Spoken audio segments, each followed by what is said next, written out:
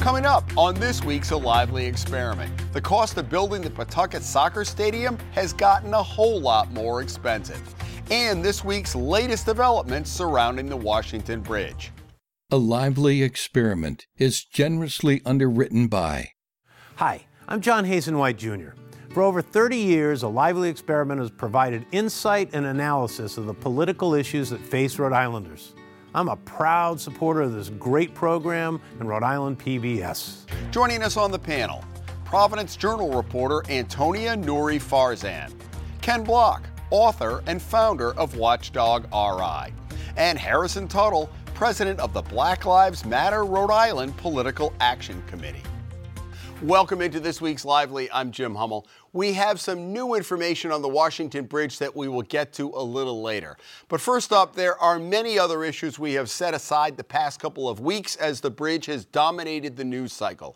After we finished taping last week's program, news broke that the cost of borrowing for the soccer stadium at Tidewater Landing has increased dramatically. Ken, of the many things you were doing, you've been keeping an eye on Tidewater Landing. And I think the frustrating thing for a lot of people is this is a done deal. It's not like we can go back and rewind the clock. It's just bad news, swallow it. Yeah, my big problem with Tidewater, with 38 Studios, is that we have our government committing taxpayer dollars on Hail Mary ideas to either rescue downtown Providence, like 38 Studios was, or in the case of Pawtucket, try to replace what Pawtucket lost when the Pawsox left. And the problem is these are bad ideas to begin with, but worse, this borrowing is not something that taxpayers are being asked to approve on the ballot because they're being issued with moral obligation bonds. And I think that's wrong.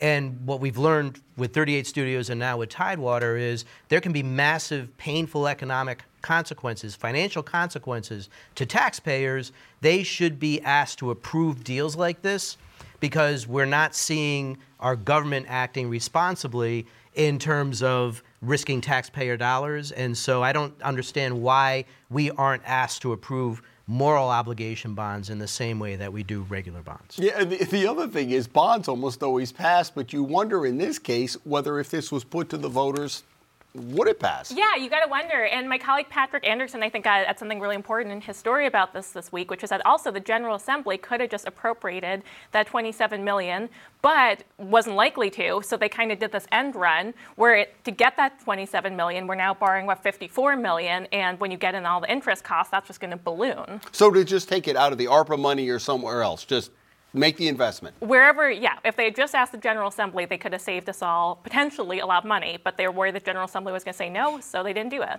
It's particularly interesting considering what was originally proposed, which was not only the soccer stadium, but also the housing units that were supposed to be centered around this deal to, revitalize Pawtucket. And so when you consider the fact that housing is not a part of this plan, at least when it comes to the rising costs, this project is combined with a lot of different what we would consider grants in terms of funneling together packages of money to ensure that we can fully fund this, and the prices have only gone up due to inflation. So it's a case in which obviously this project started with the former Governor Raimondo, and with the tie-breaking vote that Governor Dan McKee had, he's taken on this project in terms of responsibility.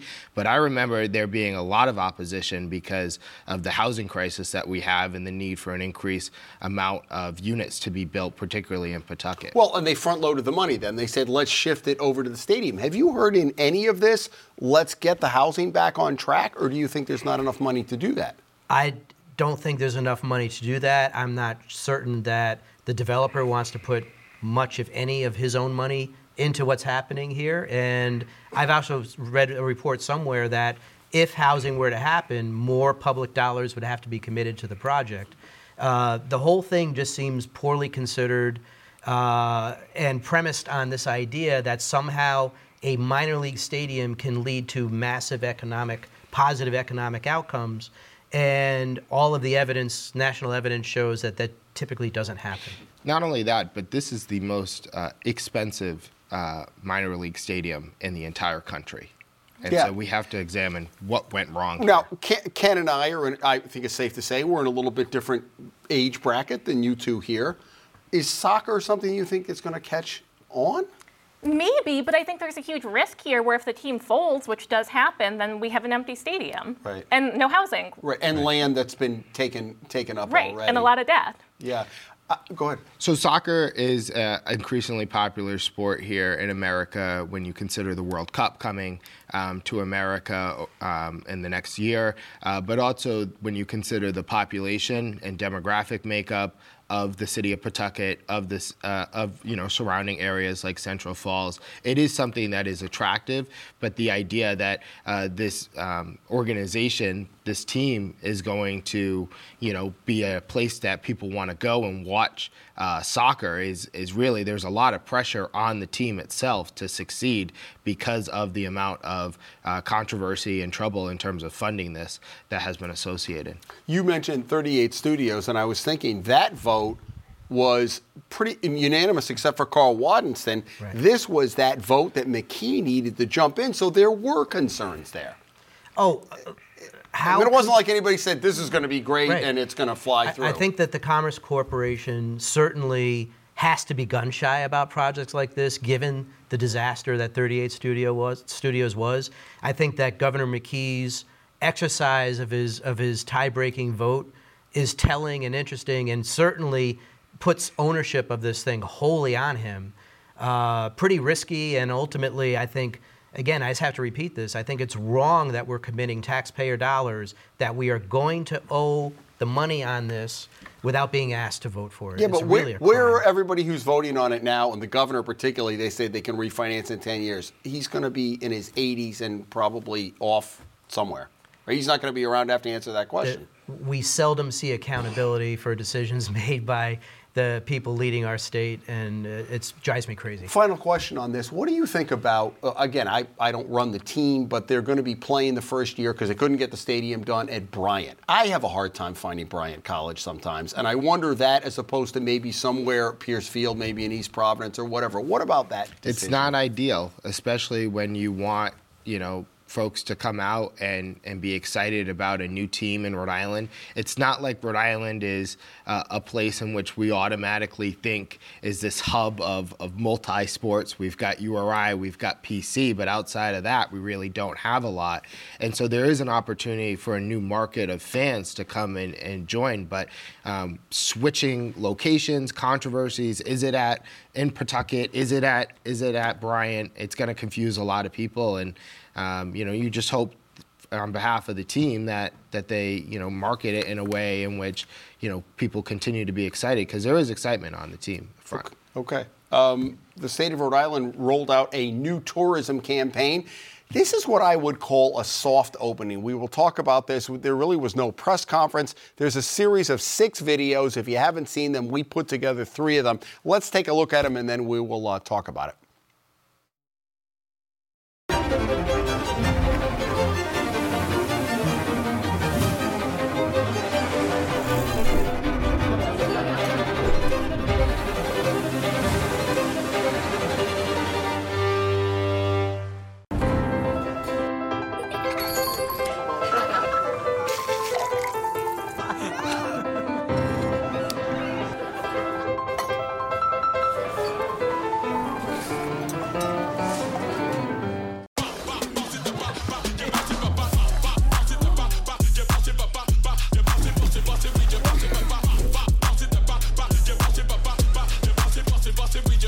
I really love it here.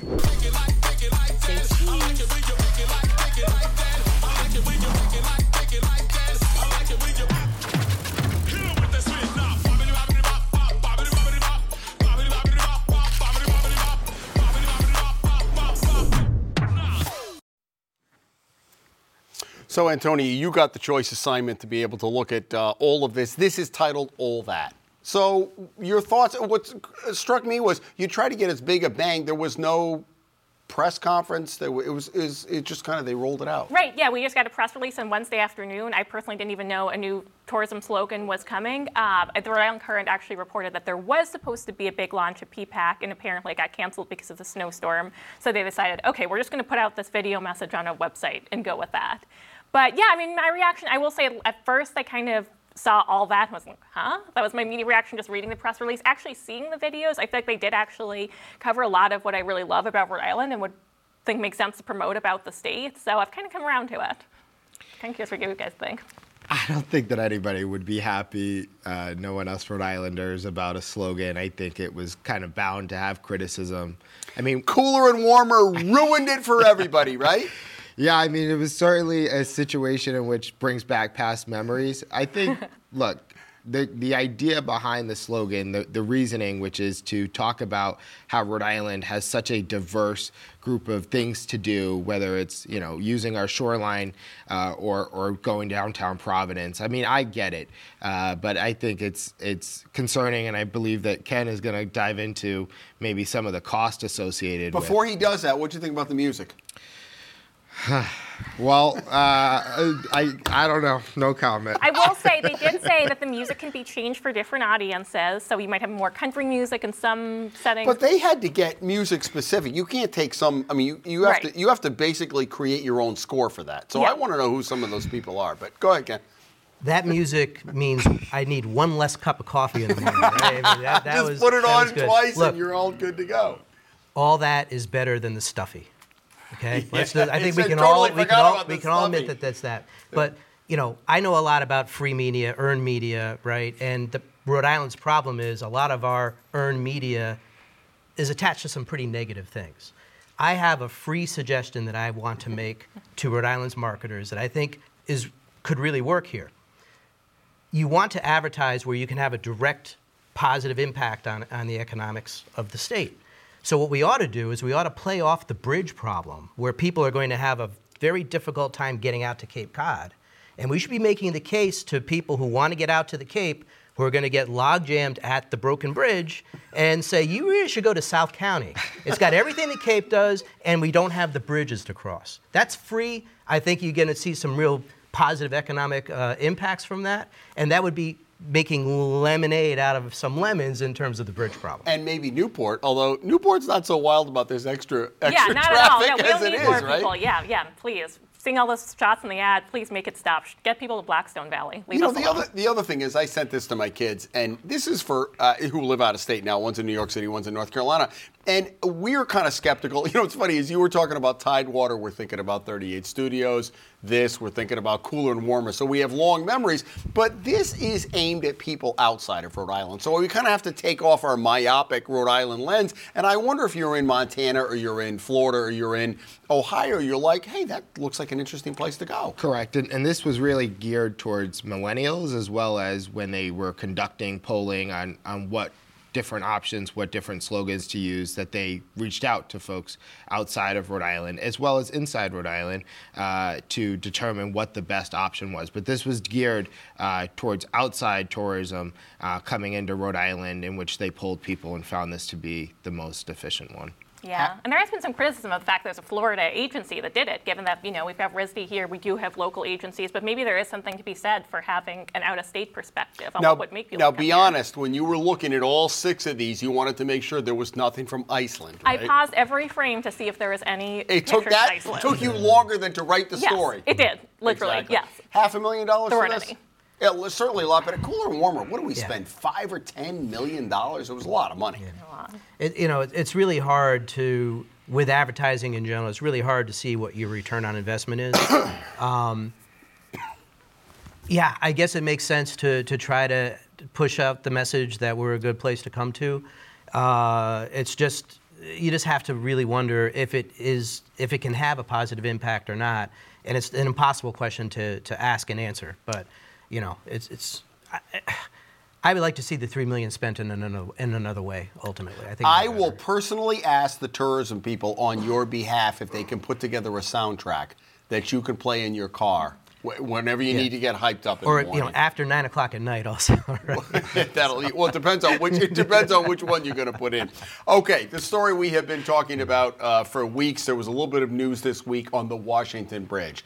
The first announcement earlier in the week was that they're going to try to rejigger the lanes to add extra lanes, 3 each way. We're going to see how that works, but that's going to take 2 months. And then on Wednesday, a draft report from one of the consultants was leaked. Everybody got it, the media, saying basically, I think what we knew all along, that this bridge is in rough shape, and it looks possibly that we're going to need a total rebuild. Any surprise to you?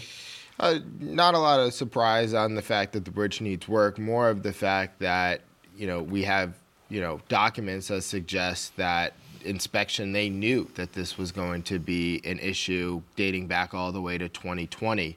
And so you have to really wonder who are the people that were making those decisions to move forward that have put us in this position up until this moment where it felt like, everybody found out, in this random week in December, and, we had knowledge over the last couple of years about it. So I think there needs to be real accountability. Obviously, the General Assembly is having oversight committees. They had the first one. We're expecting more. But there does need to be more accountability. There is no way that the federal government is going to be completely fine with financing refinancing a bridge if, people who contributed to this bridge having to ultimately come down, it looks like, aren't held accountable. Yeah, the biggest problem for me, and I think for a lot of people in the state and outside of Rhode Island, probably the feds, is that the bridge, the catastrophic failure of this bridge was not anticipated, and that lives were put at risk. We know that there was a lot of maintenance negligence attached to keeping this bridge sound. And worse is we are being told over and over again that the accountability, understanding what happened, telling us how this was possible to have gotten us to the point, not specifically what failed, but in terms of the bridge and the engineering, but what failed administration-wise, what failed from a bureaucratic perspective, from a state perspective, that this caught us by surprise. How can we have confidence that there aren't more bridges on the brink of disaster? And how can we have confidence that this Department of Transportation can effectively spend the money and ensure our safety on all the other bridges? Because right now, I know that most Rhode Islanders, regardless of political affiliation, have some serious concerns about whether the Department of Transportation has the wherewithal to do their job correctly and offer us no more surprises.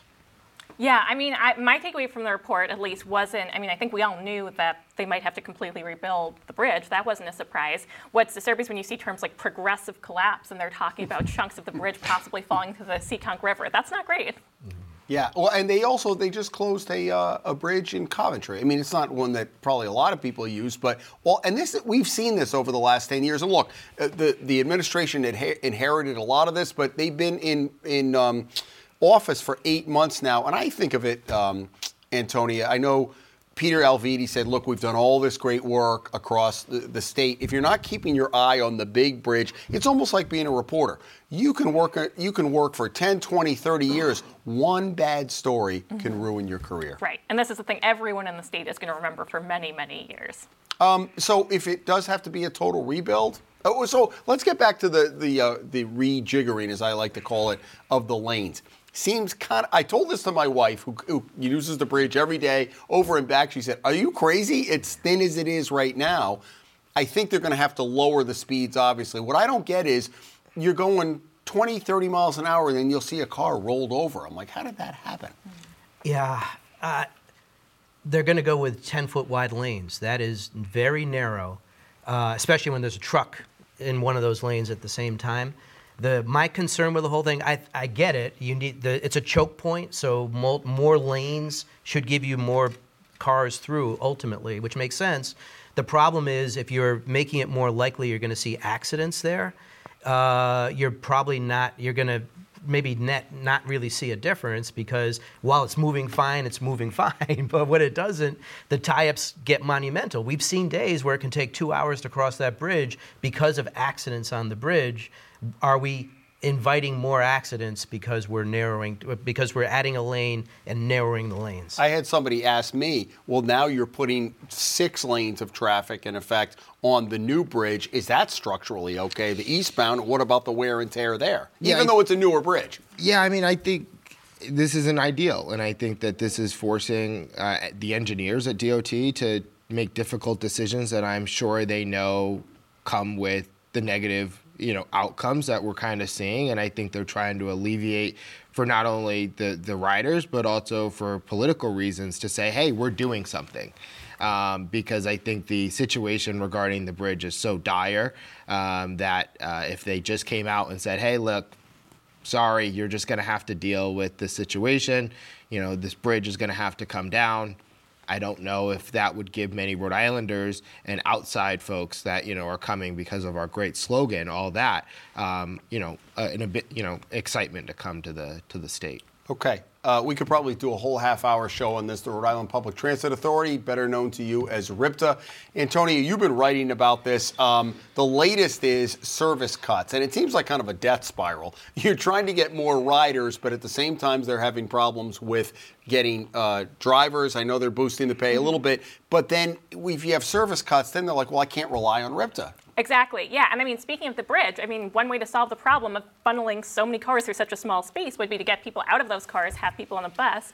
But I mean, for a lot of people, that's not a viable option to get where they need to go. So yeah, we are looking at pretty severe cuts at this point. There are some routes that would become more frequent, but for the most part, it's routes that would go away, that might lose some weekend service. Your article, I mean, this route, and I kept going and going, and I thought, that's a lot of routes. It's a lot, yeah, it's a lot. And they did calculate this based on figuring out what are the routes with the least ridership, which ones maybe doesn't make sense to cut, people aren't really taking advantage of them.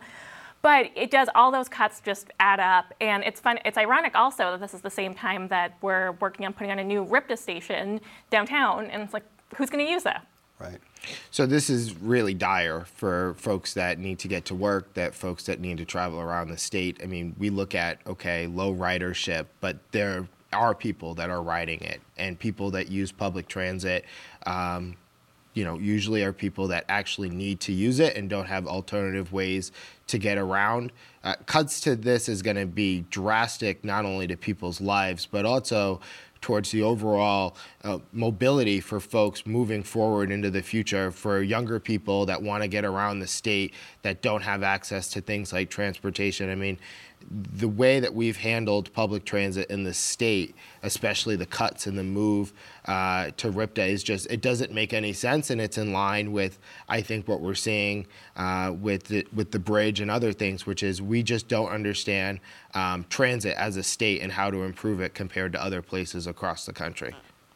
One of the challenges with ridership is that the vast majority of the people in Rhode Island don't work in downtown Providence. And for someone like me who lives in the East Bay, who for decades has commuted to Warwick for my job, or for the folks who work in manufacturing who have to get themselves up to Lincoln or places like that where there's a lot of manufacturing jobs, there is no way other than driving that makes any sense. It would take you double the time. It would triple the time. And then I could ride my bike from my house in the East Bay faster to Warwick than I could take a bus, right? So but you risk your life trying to ride your bike all the way over there. Hey, there's Ken Block on 95. I know. So, it's really, I don't know that buses can be the answer given how, where people need to get is scattered all over the state. And to have the coverage that you need and the timeliness that you would need would require such a massive increase in the amount of public transportation to places where we don't even consider it right now. I don't think it's feasible. The problem is we were built when cars was the way to get around everywhere, and that's really what we have now. I don't know how we walk it back. I don't even know if light rail, if we could afford the cost of doing it, could give us the solution that we need to get people to where they ultimately need to get to. You know, I think that's the reasoning why, instead of talking about cuts, I think we need to increase the amount of funding, considering the issue around transit is that, which is, well, why would somebody take public transit like RIPTA to get to work if it's going to take them much longer, especially when there's different delays? What we see to be a model that works for public transit across the country is actually increasing the frequency in which we have different buses being able to go throughout the different cities and towns, in which, you know, RIPTA has an amazing opportunity because they are the one singular public transit agency to actually really span across statewide and make it congruent. All right, let's get to outrages and or kudos. Mr. Block, let's begin with you this week. Did you come up with one? You've had 20 minutes to think about it. Yeah, I've been thinking about it since I woke up this morning. And wow, I gotta, that's preparation. And I'm outraged out, but I'm also struggling with my kudo. So I have a backup kudo. Okay. And my backup kudo was this. I got a Gaspy Days license plate, and I've got a burning boat on my car, and it is the greatest thing ever. We should lose the waves on our license plates, and every Rhode Islander should have a burning boat on their car. That might be one of the better things we could do for you could have the burning boat and listen to the soundtrack in the morning, and you would be better than caffeine, right? You'd be right. There's Ken Block riding his bike. He's going 60 miles an hour. Antonia, what do you have? So I've got an outrage, which is the Reed Ott House in Pawtucket. I wrote about this recently. The Valley Breeze has covered this a lot. It's this beautiful house built in the 1800s in Pawtucket, very visible landmark in Quality Hill. And the Greek Orthodox Church that owns it has just neglected it, let it decay for decades now. It's in terrible shape. Now they're saying, oh, we got to tear it down. The city of Pawtucket actually offered them $500,000 towards the cost, grant, not a loan, towards fixing it up. They said, no way, we want to tear this down.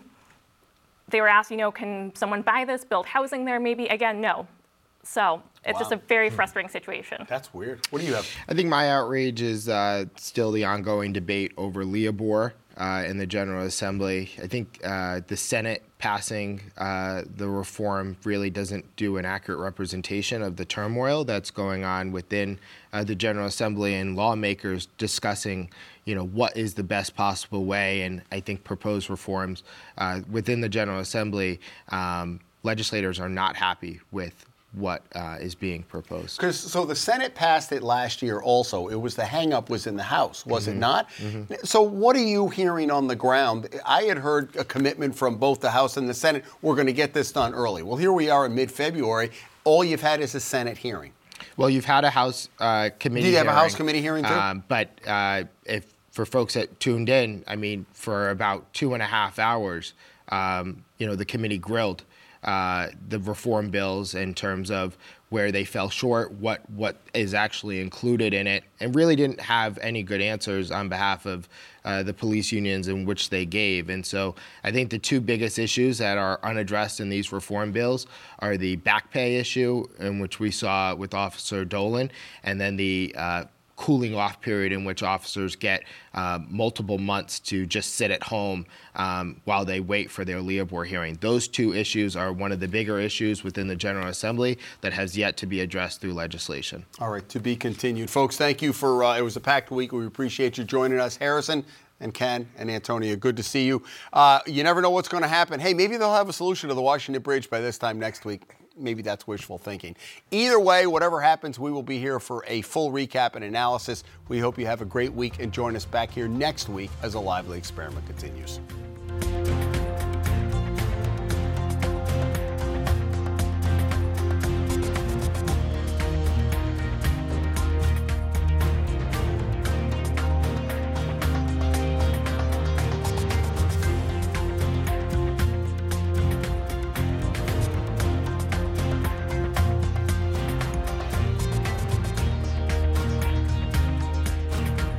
A Lively Experiment is generously underwritten by...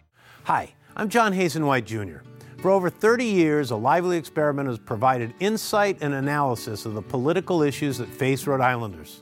I'm a proud supporter of this great program and Rhode Island PBS.